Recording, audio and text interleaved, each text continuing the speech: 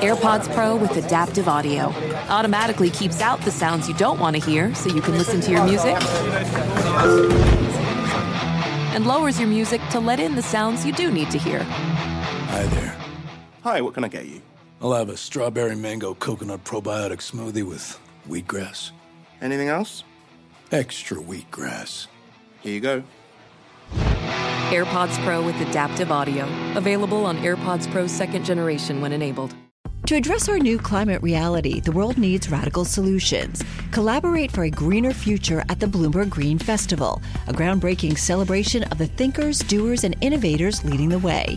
From design and culture to technology, science, and entertainment, hear from inspirational speakers and immerse yourself in climate solutions. July 10th through 13th in Seattle. Title sponsor, Amazon. Get 20% off using promo code RADIO20 at BloombergLive.com/greenfestival. This is the Business of Sports from Bloomberg Radio. Hello, everyone. I'm Jason Kelly. And I'm Mike Lynch. And I'm Michael Barr, and this is the Bloomberg Business of Sports podcast, where we explore the big money issues in the world of sports. And there are a few issues bigger right now than who gets paid what.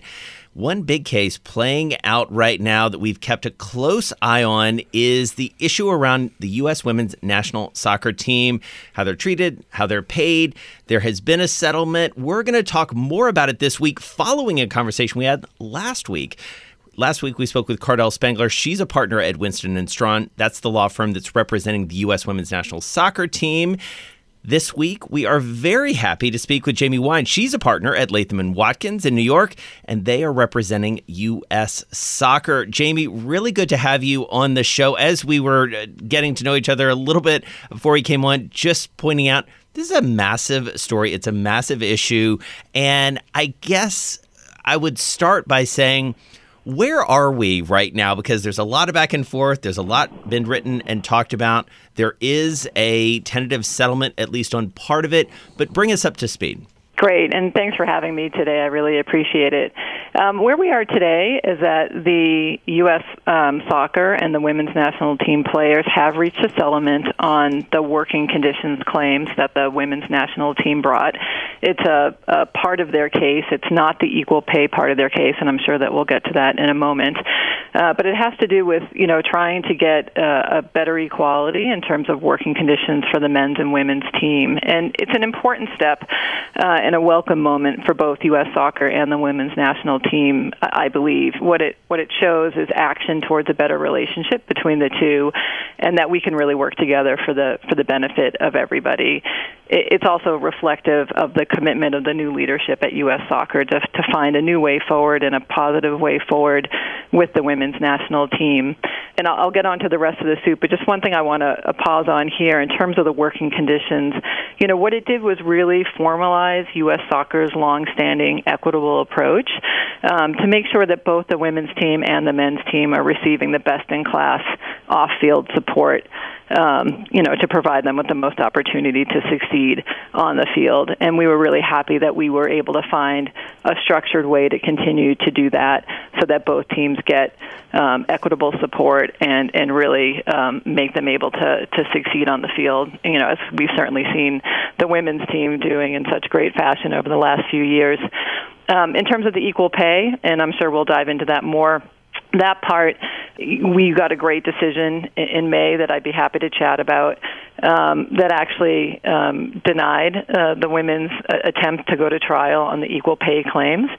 And we anticipate that the women now will appeal that decision to the higher courts, and that'll play out in the court system there.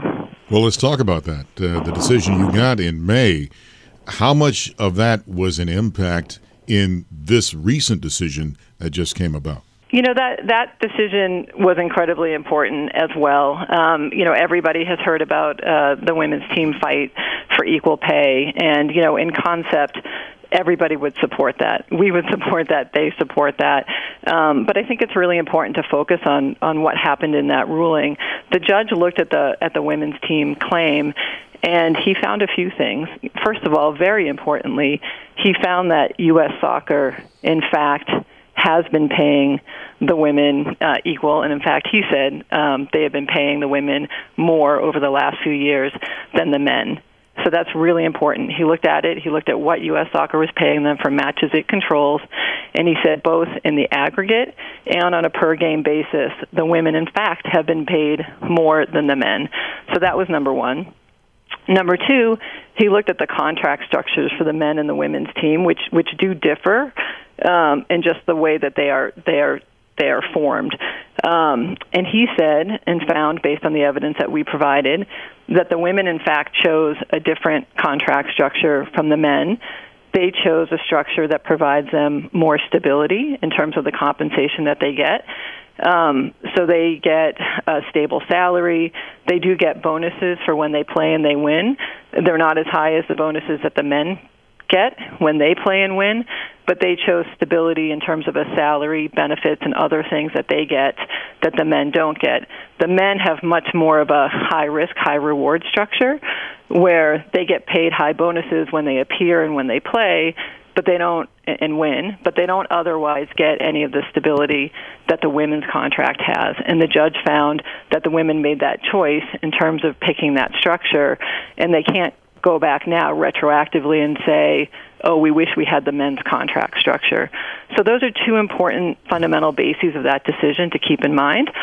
Now, in terms of the settlement, the current settlement with the women, what I would say is, even in light of that opinion, women's soccer, U.S. Soccer, has always supported the women's game, wants to work in unison and arm with the women to promote the game, and really to work together, both to make sure they're happy within the confines of what U.S. Soccer is providing them, but also to really go after places where there is some disparity. So, for example, one of the biggest disparities in pay that the women and men have is a result of FIFA prize money. FIFA prize money is controlled by FIFA, not by U.S. Soccer. And so there is a big differential there when you look at what women's teams get when they win the World Cup versus what men's teams get. And so we would like to work together with the women's team to make that disparity less or make it not at all, and advocate with FIFA to improve prize money. We're happy to work with the women's team to try to get more sponsorship into soccer. And so I think what the recent settlement did was show that when we work together as opposed to fighting one another, we can really accomplish a lot. And so I'm hopeful that the recent settlement will allow us to move forward and help promote the women's game and get equality, all around for the women. So, hi, Jamie. It's Mike Lynch up here in your hometown of Boston. So why don't the women take up this case with FIFA instead of U.S. Soccer? I think that's probably a question better asked to the women's team. We're responding to the lawsuit that they filed against U.S. Soccer, but I'm sure they have their own reasons. And again, whatever they are, we have advocated with FIFA and would be happy to continue to advocate with FIFA along with the women to improve that prize money. Jamie, I do wonder, you have worked on a lot of high-profile cases, high-octane cases in many ways. Clearly, there's a public element to this. There's a perception element to this. We talked about that with Cardell Spangler as well. And obviously, as I mentioned, all of us have been following this very closely. How do you, as a lawyer in this case and working with U.S. Soccer, how do you navigate that aspect of it and sort of keep your eye on the prize, as it were, make sure that you're sort of going through the right legal issues when there is a lot of, candidly, sort of noise about this on either side? Yeah, and that's a great question, because that's been, a large part of what a lot of us have focused on in dealing with this litigation. We're in a tough position where the women's team, who we hugely support and agree with the rest of the world, are the, best women's team, and in fact one of the best just teams, period, out there in the world. But we're in this odd position where we are opposite one another in a legal case. We don't want to be opposite them. We want to work together with them. And so we both need to be out there publicly supporting them, which we are, publicly supporting their fight, whether it's with FIFA wanting to get better prize money, whether they're trying to get more sponsorship money, whether they're just trying to, improve the popularity of the women's game around the world. We want to be arm in arm with them. At the same time, we do have to counter some of the misinformation that's out there. So, like I said, people just hear, it's very easy to hear somebody say, hey, we want equal pay. Of course, everybody hopefully everybody is going to agree with that. We certainly agree with that. We want the women to be paid equitably. We don't want them to be discriminated against. But when it comes to how is U.S. soccer treating the women, there is a lot of misinformation out there, and we've tried to certainly correct that in the legal record, and we've been successful there with the judgment in May.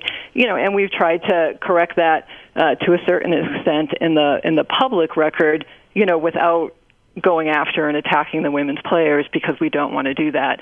But making it clear that in terms of what U.S. soccer controls and the matches that it controls, that we actually have been paying the women more than the men. That's been a really important message to get out there so that people understand that U.S. soccer isn't doing anything wrong here. There are other things outside of U.S. soccer's control that people could hope were different. But from what U.S. soccer is doing, we don't think we've done anything wrong, and we think that the decision in May really vindicates us. Well, let's talk about some of the misinformation points that you mentioned. What, in your mind, are some of the misinformation pieces out there that you would like to correct? Sure. I think the biggest is just when people hear what the women are saying about this legal battle, I think the public perception is that, in fact, U.S. soccer is paying the women less. And that's the biggest piece that's just not true. We are not paying the women less. They have made more than the men, as I have said, over the last several years that the court examined in the court record. And also to understand better the reasons why there are differences in contract structures and pay structures between the men and the women, and that was a choice that was made by the women's team in their collective bargaining process when they wanted stability, and that stability is really important. So just to break that down a bit, the women get a salary each year. The women get paid every 2 weeks, regardless of whether they play or not. So if they don't play for injury or for any other reason, they still get paid. They get a number of health benefits that the men don't get. They still get bonuses for when they win and have success. Now, the men, as I said, don't have any of that stability. They don't have salaries. They literally just have a pay-for-play type structure. So if they show up and play, and if they show up and they play and they win, they get paid, and they get paid better if they win. If they don't show up for whatever reason, injury or otherwise, they don't get paid at all. And just to make this really stark in the current environment, this really played out in 2020 with the COVID situation. So as you all know, most of the games were canceled in 2020 because of the pandemic. The men literally made nothing from U.S. soccer if they didn't play. The women, while not playing, still got their salary through the entirety of 2020, still got a paycheck every 2 weeks. And so you can really see how these choices can play out to a huge benefit for the women, and that's the precise reason that they chose that structure during their CBA negotiations. Apple Card is the perfect cashback rewards credit card. You earn up to 3% daily cash on every purchase every day. That's 3% on your favorite products at Apple, 2% on all other Apple Card with Apple Pay purchases, and 1% on anything you buy with your titanium Apple Card or virtual card number. Visit apple.co/card calculator to see how much you can earn. Apple Card issued by Goldman Sachs Bank USA, Salt Lake City branch. Subject to credit approval. Terms apply. Do you love Elon Musk? Do you hate Elon Musk? Do you have no idea what to think about Elon Musk? Then we have just the show for you. He's become even more larger than life. Buying Twitter doesn't get us closer to Mars. They are really close to the edge of everything falling apart. Oh, Elon, I volunteer. Put a chip in my brain. Each week on this podcast, we'll break down, analyze, and debate the most important stories on Musk and his empire. It's all one big universe. You just work for Elon Inc. From Bloomberg Business Week, this is Elon Inc. Listen wherever you get your podcasts. Jamie, there was a tweet from President-elect Joe Biden saying that U.S. soccer will have to go elsewhere for World Cup funding if the equal pay thing isn't settled. But that's not 100% accurate. Is that correct? Well, what's not accurate is that U.S. Soccer doesn't receive federal funding. U.S. Soccer is a nonprofit. It does not receive any funding from the federal government. It receives funding elsewhere, including through sponsorships, broadcasting, private donations, things like that, but not from the federal government. So that's a little piece of misinformation that's out there as well. But, President-elect Biden is a very smart man, and I'm sure he is well-intentioned, just like many are when they hear about the women's fight for equal pay. I would hope that we would have an opportunity to sit down and talk with him and help correct the record for him and let him know how supportive U.S. Soccer has been for the women's team and the women's game for a long time now. And again, that we could work together with him on any issues that still need rectifying, but hopefully he'll see that U.S. Soccer should not be the target here. Jamie, I want to dig a little deeper on the corporate side of this. This, after all, we look at the business of sports and we talk a lot about kind of the corporate side of this. I want to play just a little bit of our interview with Cardell Spangler last week because she talked about how that figures in. Check it out. We actually spent a little time with a couple of the sponsors in the litigation. We actually deposed a couple of the sponsors. And they were important depositions to the extent that anyone was claiming that the women do not bring equal value, that sponsors are not interested in sponsoring only the women's team, that if they're really basically drafting off of the men's team. That was laid to waste, that the sponsors are very interested in the women's team in particular.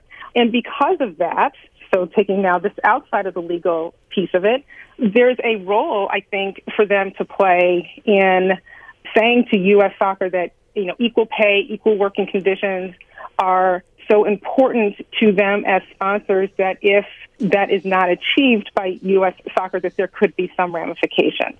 So, Jamie, it raises a whole host of questions, but and it actually takes me, at least, in a slightly different direction, which is to understanding how the women and the men are paid. You talked about the different contract structures, but a lot of this also has to do, and keep me honest here, with the structure of the games beyond the national teams and the professional leagues that the men and the women play in. That has to figure into this as well, in addition to sort of the corporate side, because we know that there's a huge amount of enthusiasm for the national team, but there isn't the financial support for the professional leagues for women the way there is for the men. Yeah, and let me address both aspects of that. First of all, in terms of sponsor, we would welcome more sponsorship just as much as the women's team would welcome it. So, we're that's one thing you guys definitely agree on, right?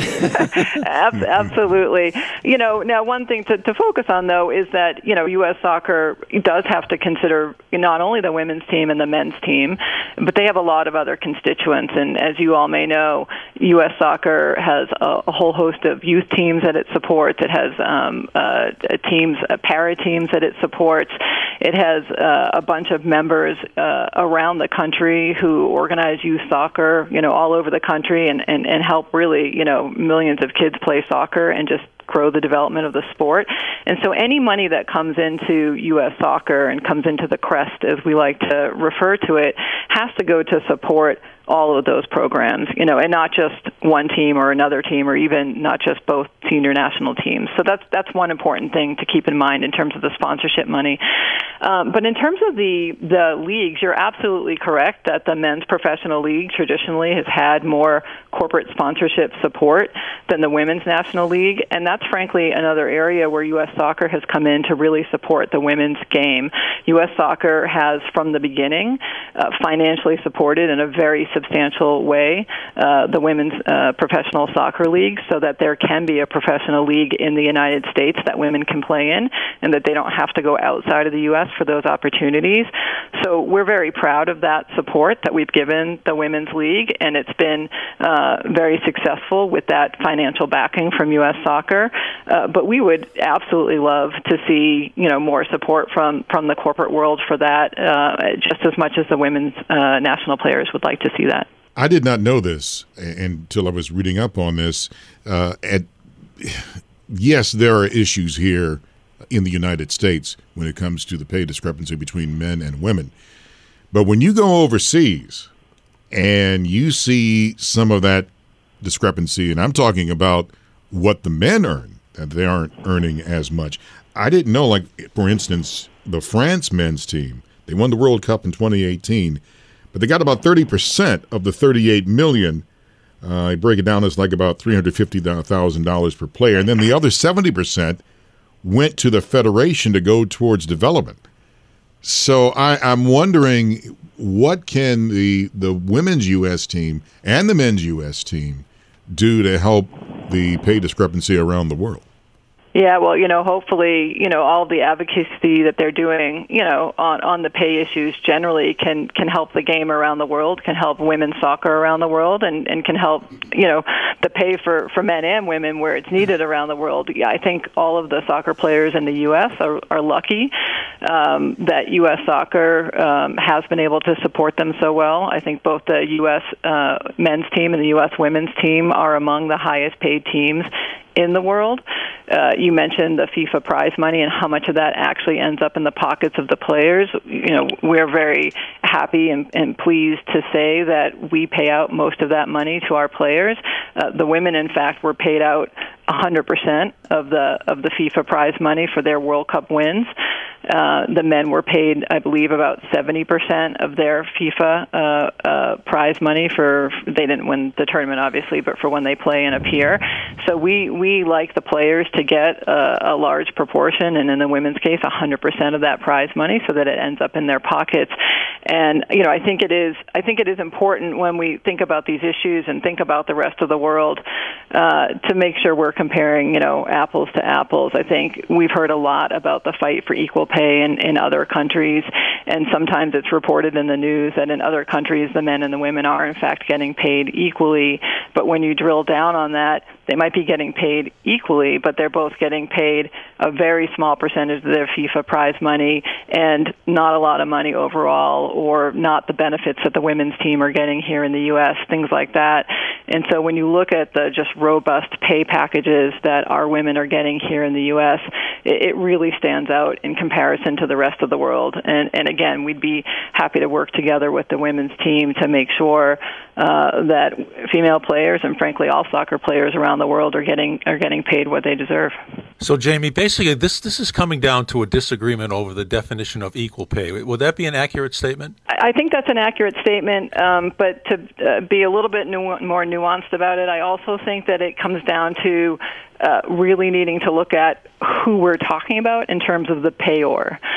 So as I've said a few times today, when you look at how U.S. soccer is paying the women, I don't think there's any valid claim that there's some discrimination or lack of equitable treatment. And we just really need to make sure that we're being careful about what we're talking about and where the money is coming from that the women may have some legitimate complaint about. So if they're legitimately complaining about prize money differentials in tournaments that U.S. soccer doesn't control, that's one thing. If they're complaining about pay in terms of what U.S. soccer pays for matches it does control, then I don't think there's a valid complaint there. So it's really looking behind what the complaint is and who they're complaining about. Jamie, we have really enjoyed speaking with you today. Thank you so much for spending some time on this holiday week as everybody's trying to wrap up the year. We know you're working hard on this, and we really appreciate you bringing us some of the details. And as you say, there is a lot of nuance to this that sometimes, I dare say, gets lost in the media. That is Jamie Wine. She's a partner at Latham & Watkins, representing U.S. Soccer in this ongoing discussion, shall we say, about equal treatment and equal pay across the U.S. women's and the U.S. men's national teams. Thank you so much. Great. Thank you for having me. This is the Bloomberg Business of Sports podcast. I'm Michael Barr on Twitter at Big Bar Sports. And I'm Mike Lynch. You can find me at LynchyWCVB. And I'm Jason Kelly. You can find me at Jason Kelly News. We're here each and every Monday, Wednesday, and Thursday exploring the world of money and sports. Join us again at the end of the week. We're going to catch up with our pal Joe Nocera. He's got some hot takes, he always does, on what happened in the world of sports in 2020. Spoiler alert, it was a lot. You're listening to the Bloomberg Business of Sports on Bloomberg Radio around the world and online, wherever you get your podcasts. To address our new climate reality, the world needs radical solutions. Collaborate for a greener future at the Bloomberg Green Festival, a groundbreaking celebration of the thinkers, doers, and innovators leading the way. From design and culture to technology, science, and entertainment, hear from inspirational speakers and immerse yourself in climate solutions. July 10th through 13th in Seattle. Title sponsor, Amazon. Get 20% off using promo code RADIO20 at BloombergLive.com/Green Festival.